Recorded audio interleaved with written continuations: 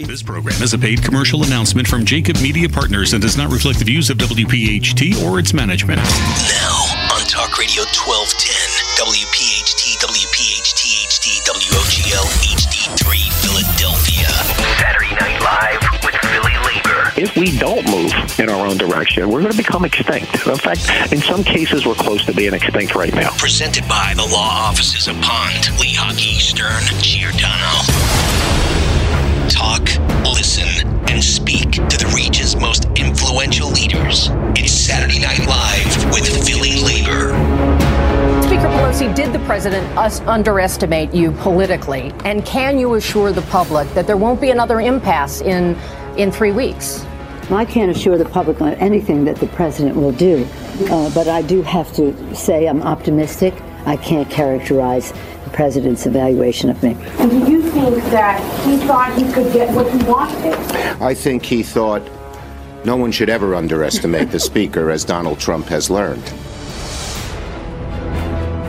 Saturday Night Live with Philly Labor as we come to you on Talk Radio 1210 WPHT. It's an early start for us, J-Doc, on this Saturday night as we come to the Delaware Valley live on Talk Radio 1210 WPHT. We'll be here from 5 to 6 p.m. and we start the show tonight, J-Doc, of course, with breaking news. As everybody knows by now, unless you're living under a rock, the government shutdown has ended, at least temporarily. We're going to bring in a gentleman who has become a regular on this program. We're glad to be able to lead off the top of the hour with Phil Glover, who's going to join us and come into the conversation. Phil is the District 3 National Vice President of the American Federation of Government Employees, and he joins us now here on Saturday Night Live with Philly Labor, right here on Talk Radio 1210 WPHT.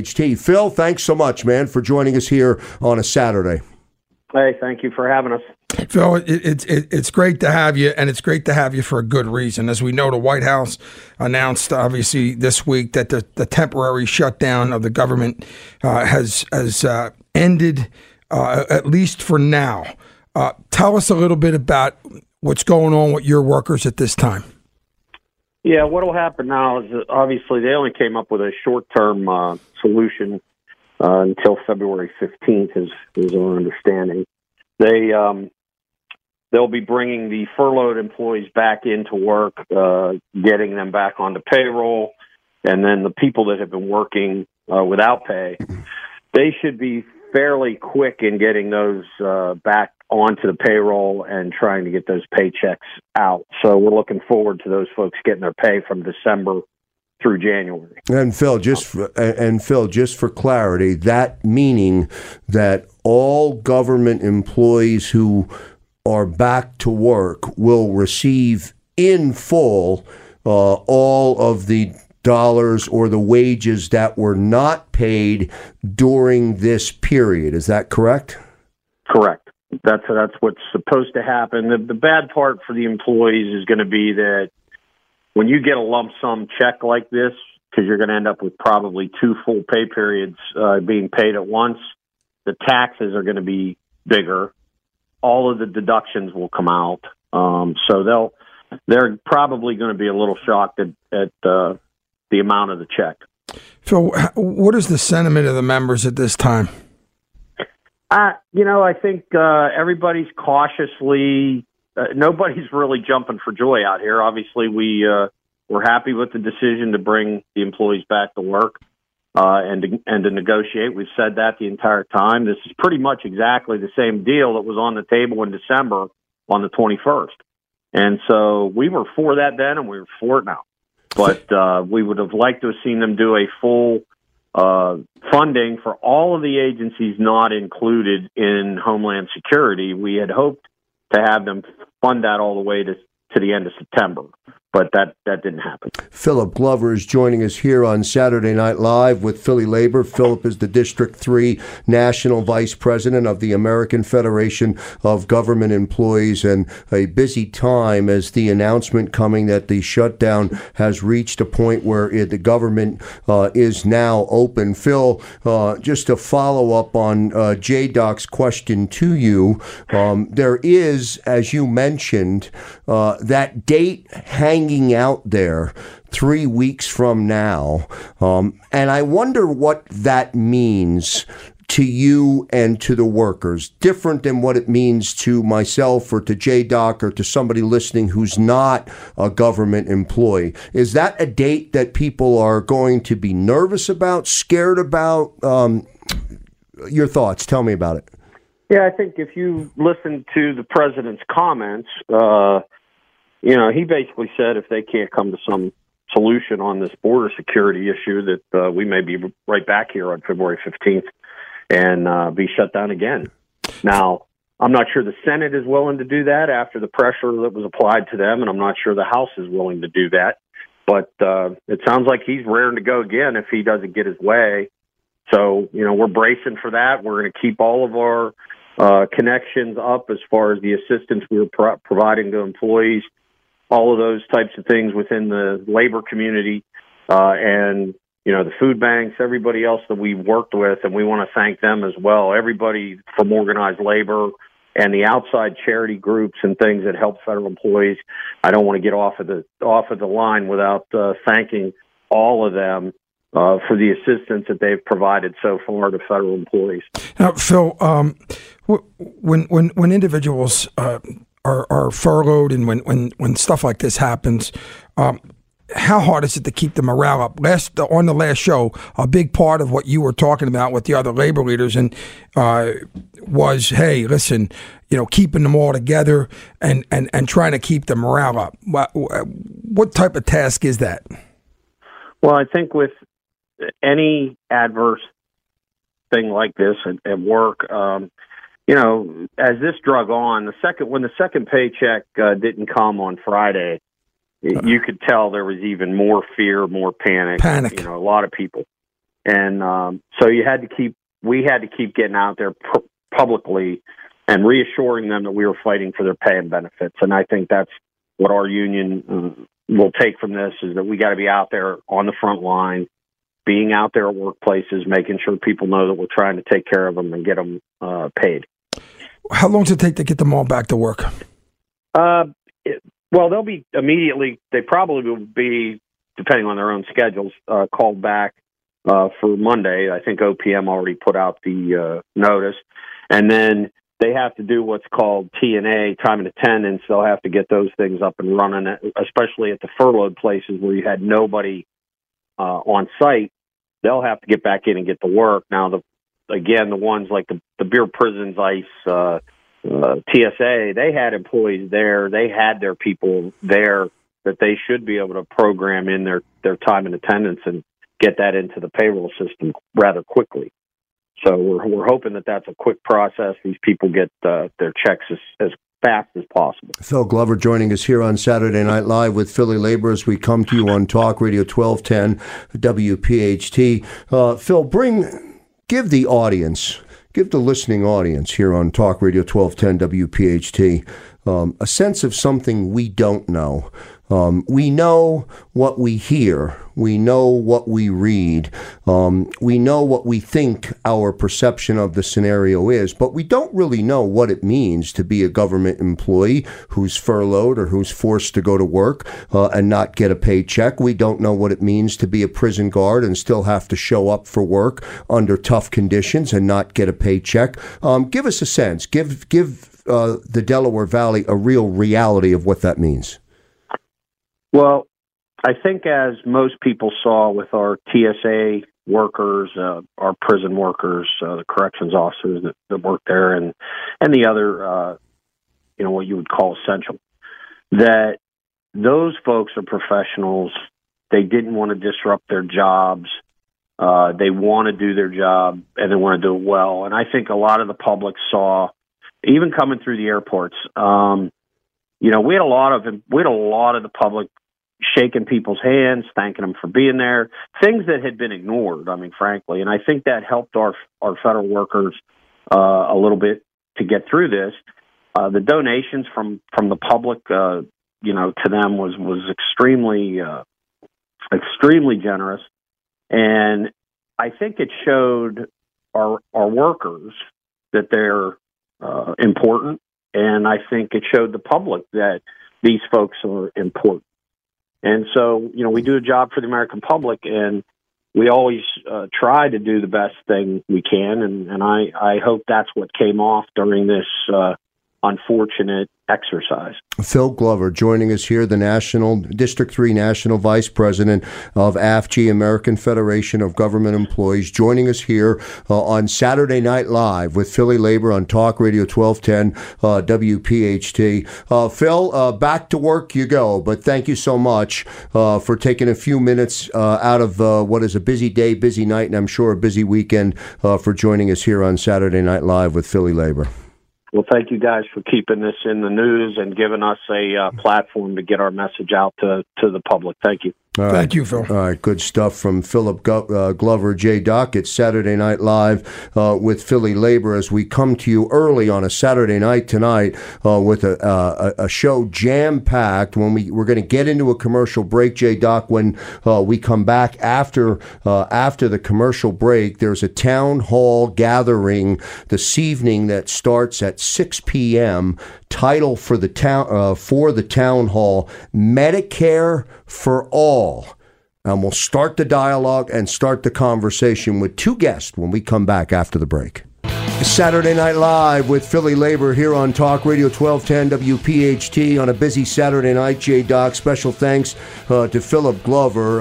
What a sigh of relief it must have been for the workers, the government workers, to realize that the government was now opened and all of these employees are going to get a paycheck and get it quickly, going back to when this thing all started over a month ago. Absolutely. It was a record-breaking shutdown that we hope never happens again, and really for a reason that was unnecessary. We'll watch the 3-week parameter like everyone else, and we'll continue to bring you the story from the workers' perspective right here on Saturday Night Live with Philly Labor. As I went into the break, I referenced Medicare for All, a town hall meeting that's going on tonight. Ed Mooney, CWA District VP, joins us by phone. Ed is on the docket tonight. We'll bring in also Mike Lighty, who's going to join us. I think what we would like to do, Matt, is I can bring Ed and I can bring Mike in both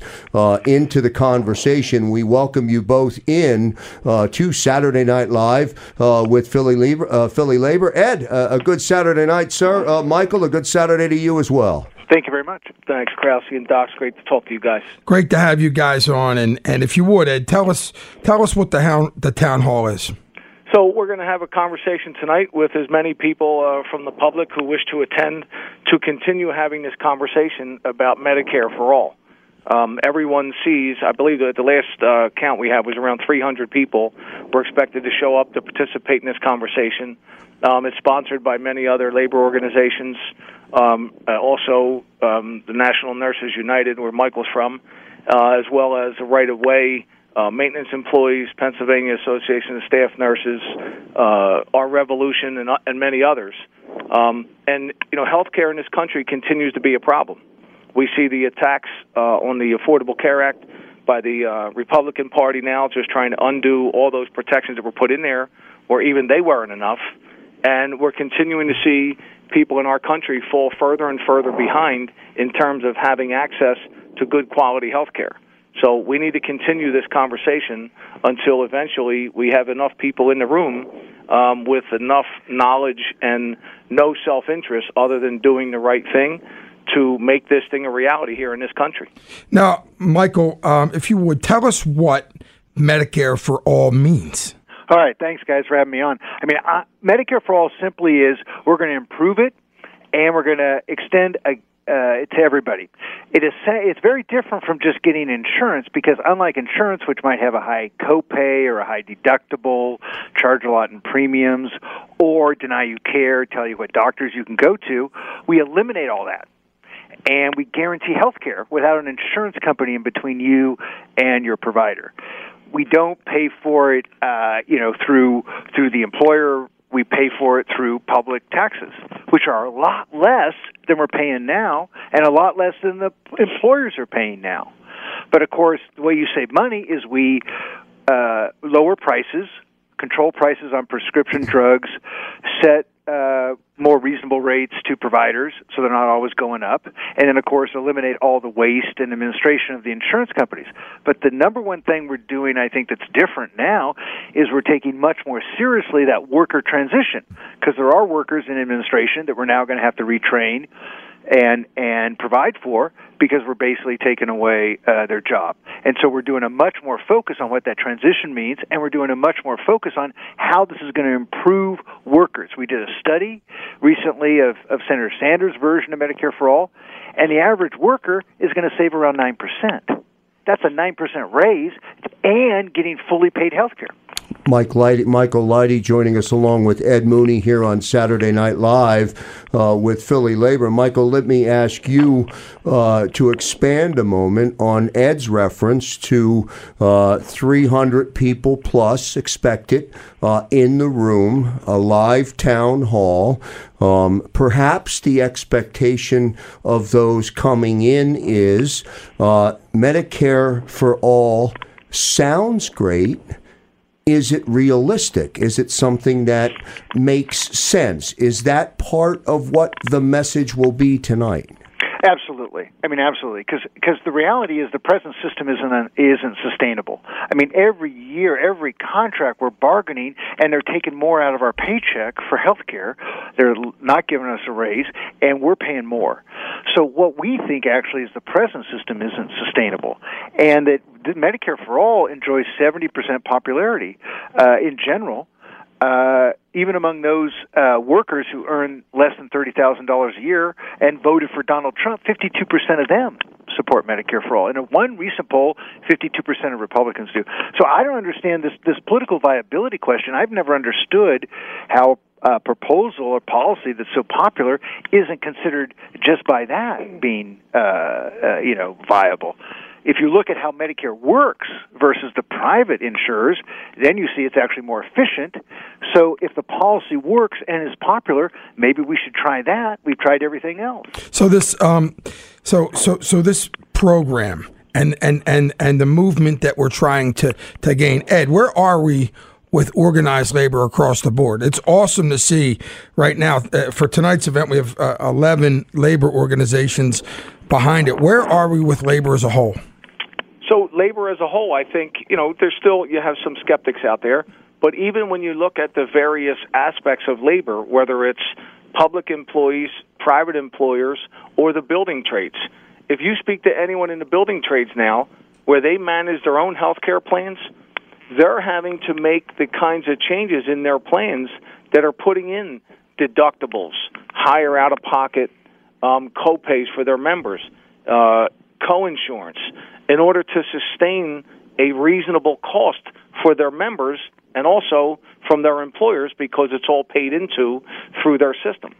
Mike, in my negotiations with private employers, every time we go in there, right, here's the other thing. It's not just whatever today's numbers are, but every decade we change the process of delivery. If you remember, at the end of the early 90s and through the 2000s, we had HMOs where everything was covered. And then they went away from that where it was preemptive stuff. Now we're back to, you know what, that's not working. You got to pay up front and pay if you use it. And those are the things that continue changing people's lives. And how many employees do you represent?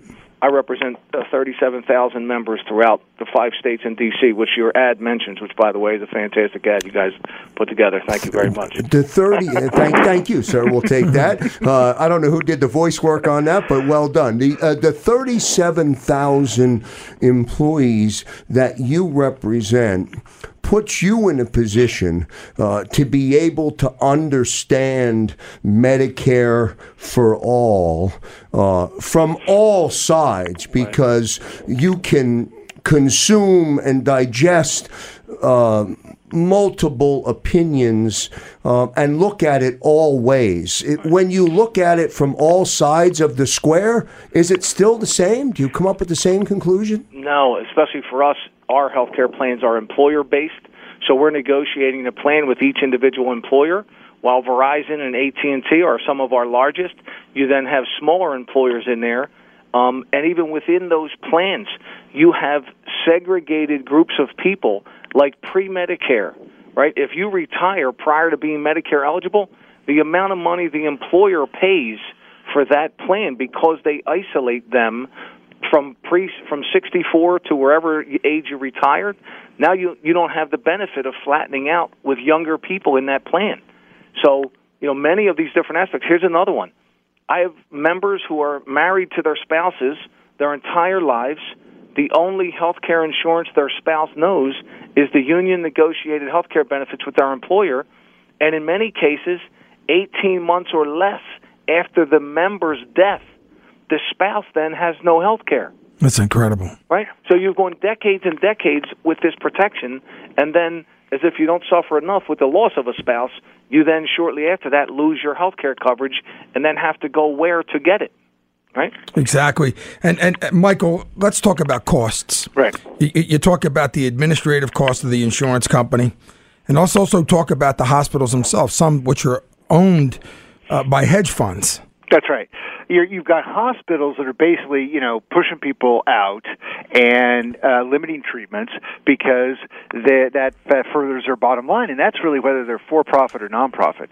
You've got the administrative costs of the insurance companies. We think from this study we can save 19% by eliminating the kind of fragmentation that Ed's talking about. All that, think what it takes to figure out who is eligible under all those segregated programs. That's what we're talking about as the fragmentation and the inefficiency. Medicare spends about 2-3% on administration. Typically, the insurance companies are spending 12% just on the insurance side. Then you've got huge billing departments in hospitals. The hospitals have hired more administrators and managers than they've hired frontline workers. And the frontline workers are the ones who take care of us and make sure our bed's clean, make sure we get the medications we need, make sure we're cared for. And yet all the money's going to the administration side. And then the pharmaceutical companies, of course, are the biggest waste of patient dollars, because so much of what we pay for medications goes to their marketing and profits. The most profitable industry, one of the most profitable industries in the world. So that's really where all the money is diverted from patient care, spending to try to figure out how you're not going to get health care when your spouse dies. And I think, too, I'm so struck, Ed, by how much you know about health care. And is that really the work that we as union leaders want to be doing? We want to go out there and fight for our workers. We want to go out there, have real health security so we can focus on taking on the bigger fights and not be health benefit administrators.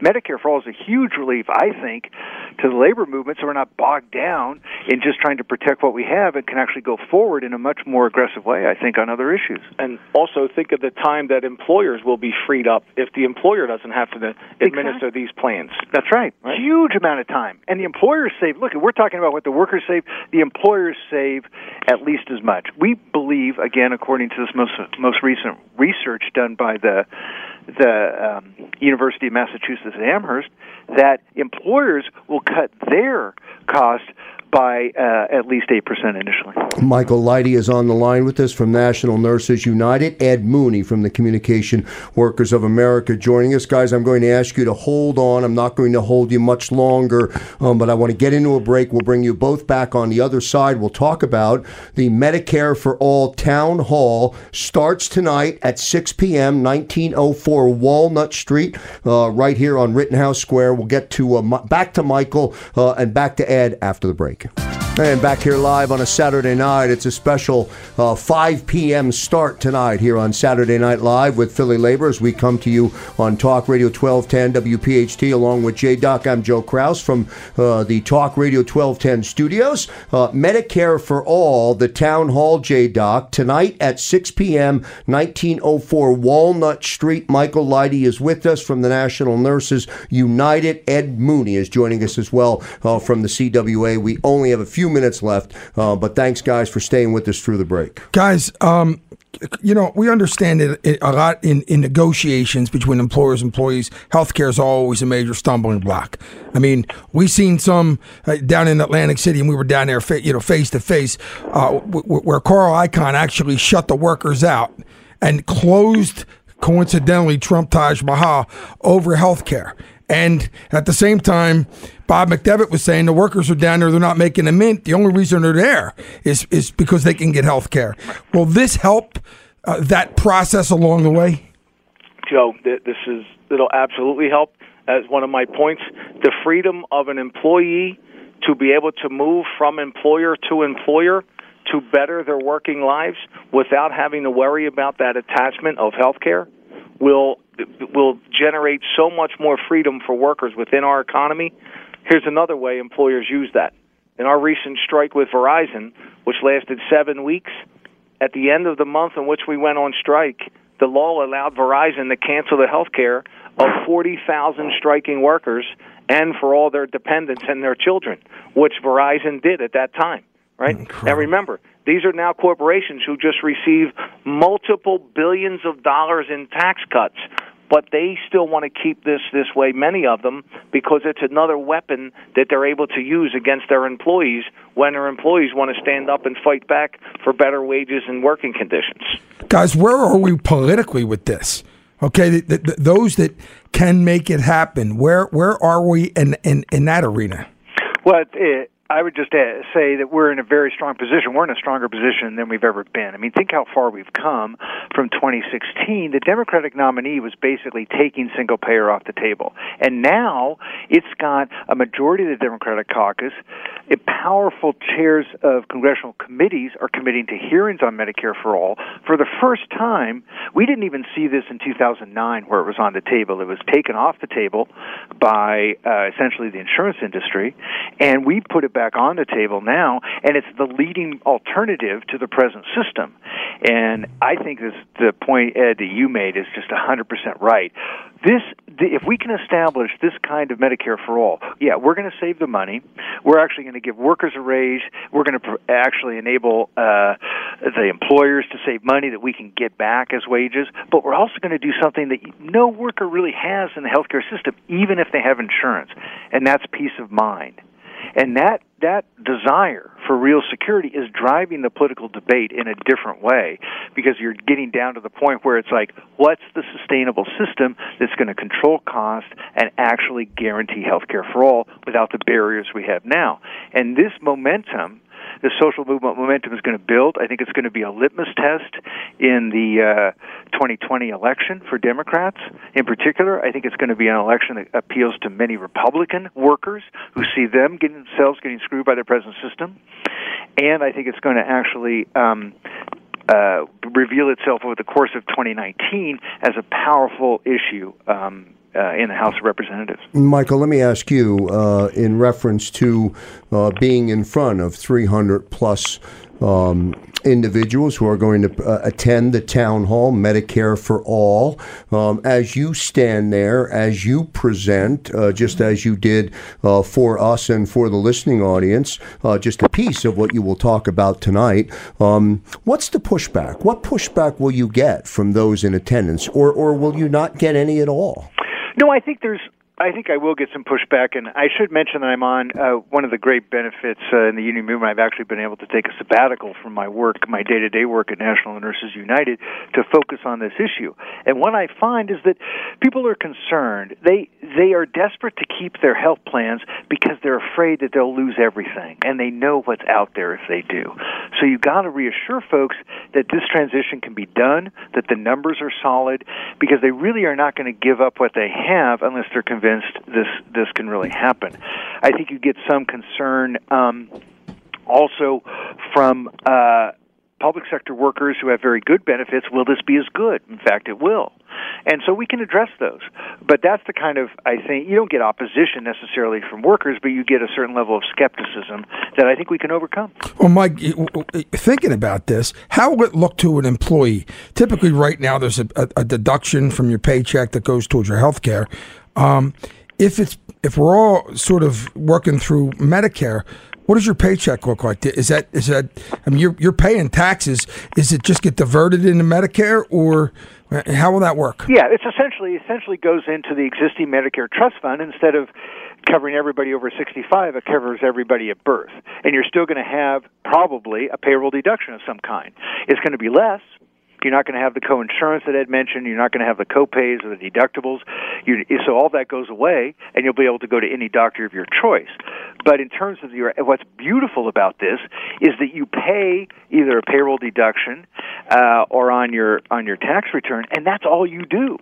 You don't have to have, a credit check before you can be admitted to the hospital. Funny thing is, and what you're saying also is, if this benefits the employee and the employer, and it saves money across the board, who would be against it? In other words, the Republicans. Ed, who do you think is going to be against that? The insurance industry, who has us all chasing our tails. No, we get that. I was just going to say, besides the insurance lobby, the Republicans should like it because it creates added benefits to business, except for insurance providers, and of course, Democrats should like it. Labor unions are obviously supporting this issue. Besides insurance lobby, I can't imagine anybody would be against this. Well, the pharmaceutical companies don't like it because we're going to lower their prices, yeah. And the hospitals don't like it because they're not going to be able to charge wherever they want, right? Sure. And tell us where to go.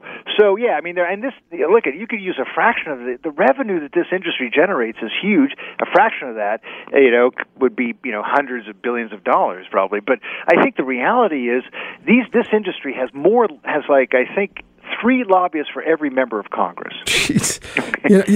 We talked, and I did a little research, and obviously I've been a part of the labor movement since I was 18 years old. Organized labor has always... long time, J-Doc. About 10 years. You're an old dude, 10 years. Man. You're the only one in Philadelphia that has Jim Stevenson beat on. Hold on. I was around when the AFL and CIO were apart. But one of the things that you had said, Michael, when I was listening to a podcast that you did, you pointed out how organized labor always spearheaded the movement for health care. That's right. And here we go. Obviously, again, this is a big move. What role does organized labor play? Central. It's everything. I mean, working people have to demand guaranteed health care. And they have to put the employers on the spot to say, yeah, we got a better deal for you. And we're going to have to mobilize because Congress doesn't want to do this. These are the industries that fund their campaigns, that go to their fundraisers, that actually generate huge profits for the donors, right? It's not just the industry itself. It's all the donors who are investing in the healthcare industry. So the only way we're going to overcome that is with labor leadership, with workers and unions taking the lead. And actually, as you can tell from Ed, unions know the most about health care. We're actually the experts on this. Mm-hmm. And so we actually understand what it's going to take to provide that kind of security for our workers. Last question, and then we'll let you guys go. Affordable Care Act, what does it mean to it? Ed? Well, it's right now the way they've weakened it by eliminating the individual mandate. It's hurting us. It's going to drive up costs for people who stay in whatever markets are still available, and they're doing everything they can to make it ineffective, right? They're going to point to those rising costs to say it's ineffective, even though they've removed the funding and the payments that would have gone to support that so we could lower the costs. So, while it was a step in the right direction, it was a chance to expand health care to, 30 or 40 million more Americans who didn't have it. It still doesn't do the job. Right, we still need this. Imagine the freedom people will have. Not only when we talked about people losing their employment, right? You have to go home and look your family in the eye and say, I lost my job. Your health care is also attached to that. So not only do you not have the income coming in, but for some period of time, you are running the risk of being devastated financially for the remainder of your life. If we take health care out of that equation, look how much more confident people could be in going to find another job. The amount of money we pay, I just had the on the off chance at an organizing meeting this week in Maryland, there was a young lady there from Canada, and I knew we were going to do this town hall this week, so I said, can I have a couple minutes of your time while we're here? Never met her. And I said to her, I'm going to talk about Medicare for all. Here was her statement to me very briefly. I don't understand what it is with Americans that you have to spend all this time on health care. Right? It's like it consumes all of your conversations. I mean, I just said we had casino workers working in Atlantic City for $15 an hour, $14 an hour, jobs that they could get at a 7-Eleven, but they chose to get the benefits meant so much to them that they were working there literally for the benefits. Right. And so it's a great point, well made. Ed Mooney, obviously, continued great work. You guys do an amazing job. Your membership is mobilized, and it's a great example of what can get done when that happens. And of course, Mike Lighty, thank you so much for the work that you're doing. We're here for you guys if you need us. Right. And quickly, I want to congratulate all the government workers for getting back to work. I'm happy for all those guys and appreciate everyone who stepped up to help them out. And also congratulate you guys on your impending expansion here to the western part of Pennsylvania. Yeah, we're working on that, Eddie. Fantastic job. And as always, anything we can do to help you guys, we're here for you. So awesome. Thank you. Yeah, and thank you guys for having me. I'm so impressed with what you're doing, and we need this all over the country. Thank you. Medicare for All Town Hall. It gets started at the top of the hour, which is at 6 p.m. It's over at 1904 Walnut Street. J-Doc, we'll get to a commercial break. You and I will talk about what we just listened to from Ed and Michael. Plus, we're going to talk briefly about immigration, the wall with the shutdown. Now that the government's open, we'll have that dialogue as well. Back in a moment.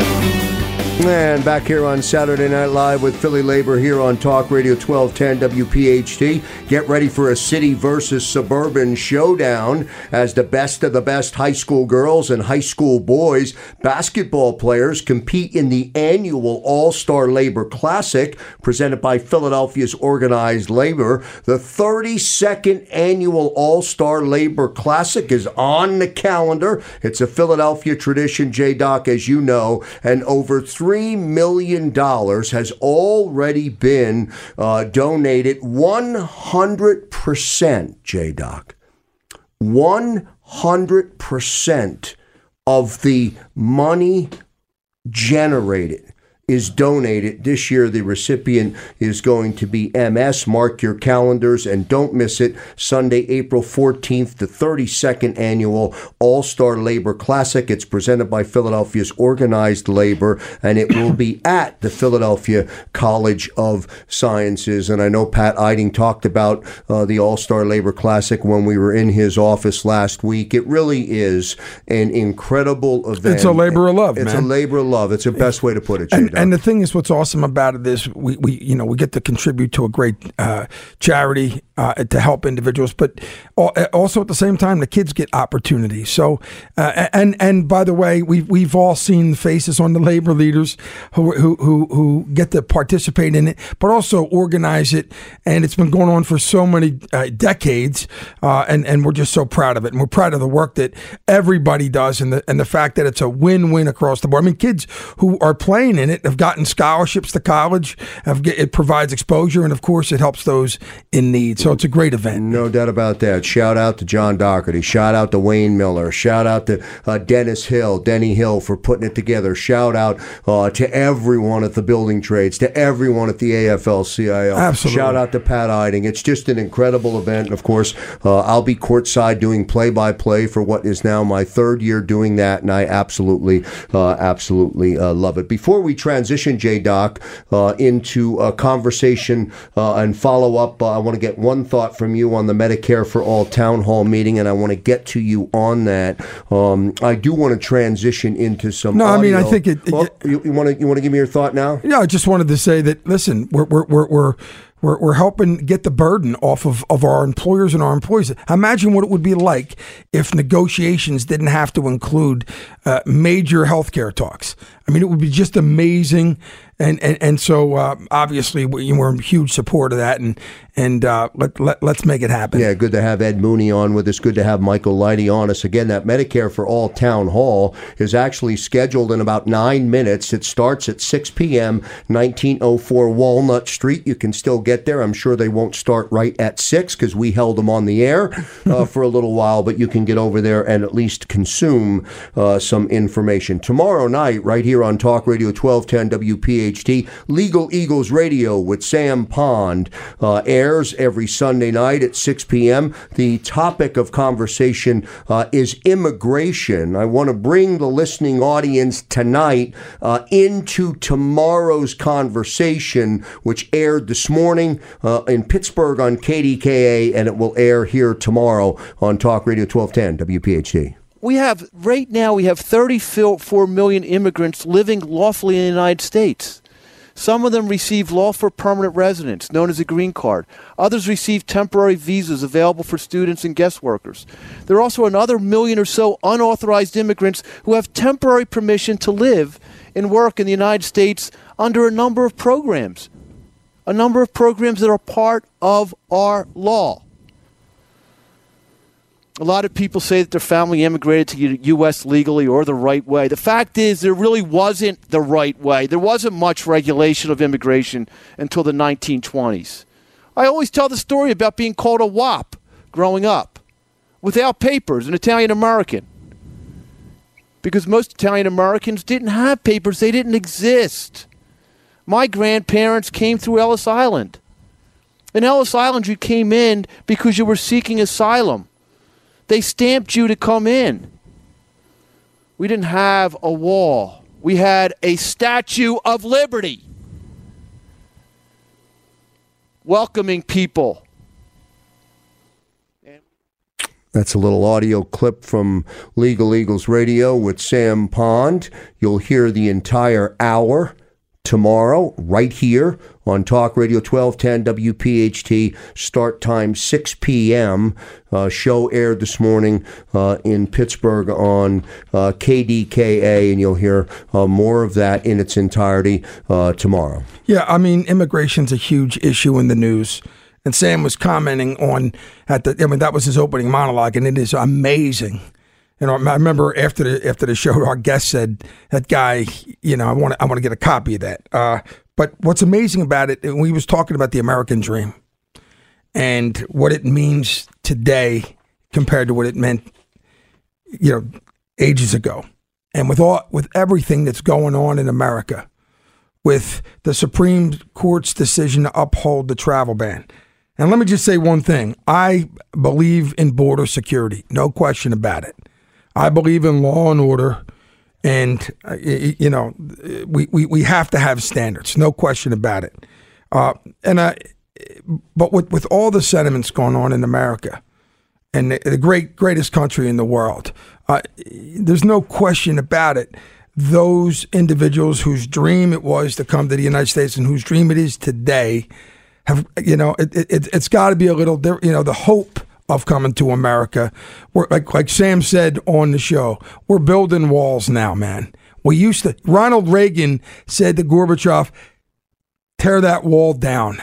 Now, that wall didn't barrier the United States and South America, but still, the sentiments are completely different than they were today. And so that's where Sam was coming from. Just an amazing, amazing situation. You'll hear the entire show tomorrow night at 6 p.m. Just a few minutes left here on Saturday Night Live with Philly Labors. We lead you into St. Joe's basketball right here on Talk Radio 1210 WPHT. J-Doc, back to rewind in your mind, back to how we started the show at 5 p.m. tonight here on 1210.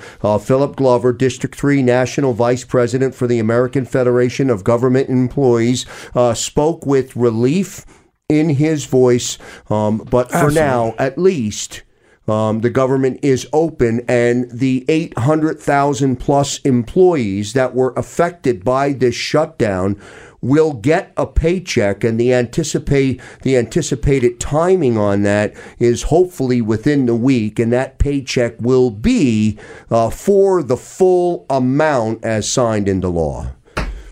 You know what? I am so happy for those workers that were furloughed and all of them that were affected by this absolutely incredible shutdown. I felt like, individuals were underwater and they were running out of oxygen. And so, I'm hoping that the relief comes to their families, and I'm really hoping that a solution comes within the next 3 weeks, so that, my God, this doesn't happen again. I mean, how, what kind of morale could it be? And these workers I gotta hand it to them, man. I mean, many of them who went to work without getting a paycheck, at least a couple of weeks in a row, with no hope in sight. And so, kudos for our government for getting it together. And I just want to congratulate those workers and thank them. I want to thank them for staying on the job when many people wouldn't have done it. And the labor leaders who kept it together. And hopefully we can get a long-term solution to the border security situation, and we can make this a distant memory and never, ever let it happen again. And as I transition here, I just remember the labor leader roundtable live from the Sonesta Hotel just 2 Saturdays ago, where we gathered with many of the leaders of the American Federation of Government Employees, who gathered with us, J-Doc, for a live event, a live broadcast at the Sonesta. And one of the most telling moments that I recall from that night was the worker who was with us, a Parks Rec worker, 35 years and out. He was there with his son, and he really brought to light the impact of what that shutdown meant at his doorstep, not on a headline, but at his doorstep. Absolutely. It was emotional. And it was amazing how he recited some of our Constitution. And certainly at the end of the day, I'm so happy for all of them. I mean, I didn't mean to make you stretch across the. No. No, we got to. You pulled a back muscle. Yeah, we got a caller that on social media wants to know where the. Yeah, let me do that. The Medicare for All Town Hall, which we talked to Ed Mooney and Michael Lighty tonight, joined us live here on Talk Radio 1210 WPHT, 1904 Walnut Street. 1904 Walnut Street in Philadelphia gets underway, scheduled to get underway in a couple of minutes at 6 p.m., but do get out there to listen to Michael Lighty and listen to Ed Mooney. Medicare for All. It's a town hall meeting, and as Ed referenced when he first came on, over 300 people already confirmed and expected. Perhaps that number will grow a little bit longer. That's going to do it for Saturday Night Live with Philly Labor here on Talk Radio 1210 WPHT. Special thanks to Phillip Glover, Michael Lighty, Edward Mooney, and all of our listeners who tuned in tonight. Don't forget to listen to Legal Eagles Radio with Sam Pond. On behalf of Matt behind the glass, Matt, nice job. And of course, J-Doc, who threw a back out leaning across the table. I'm Joe Kraus.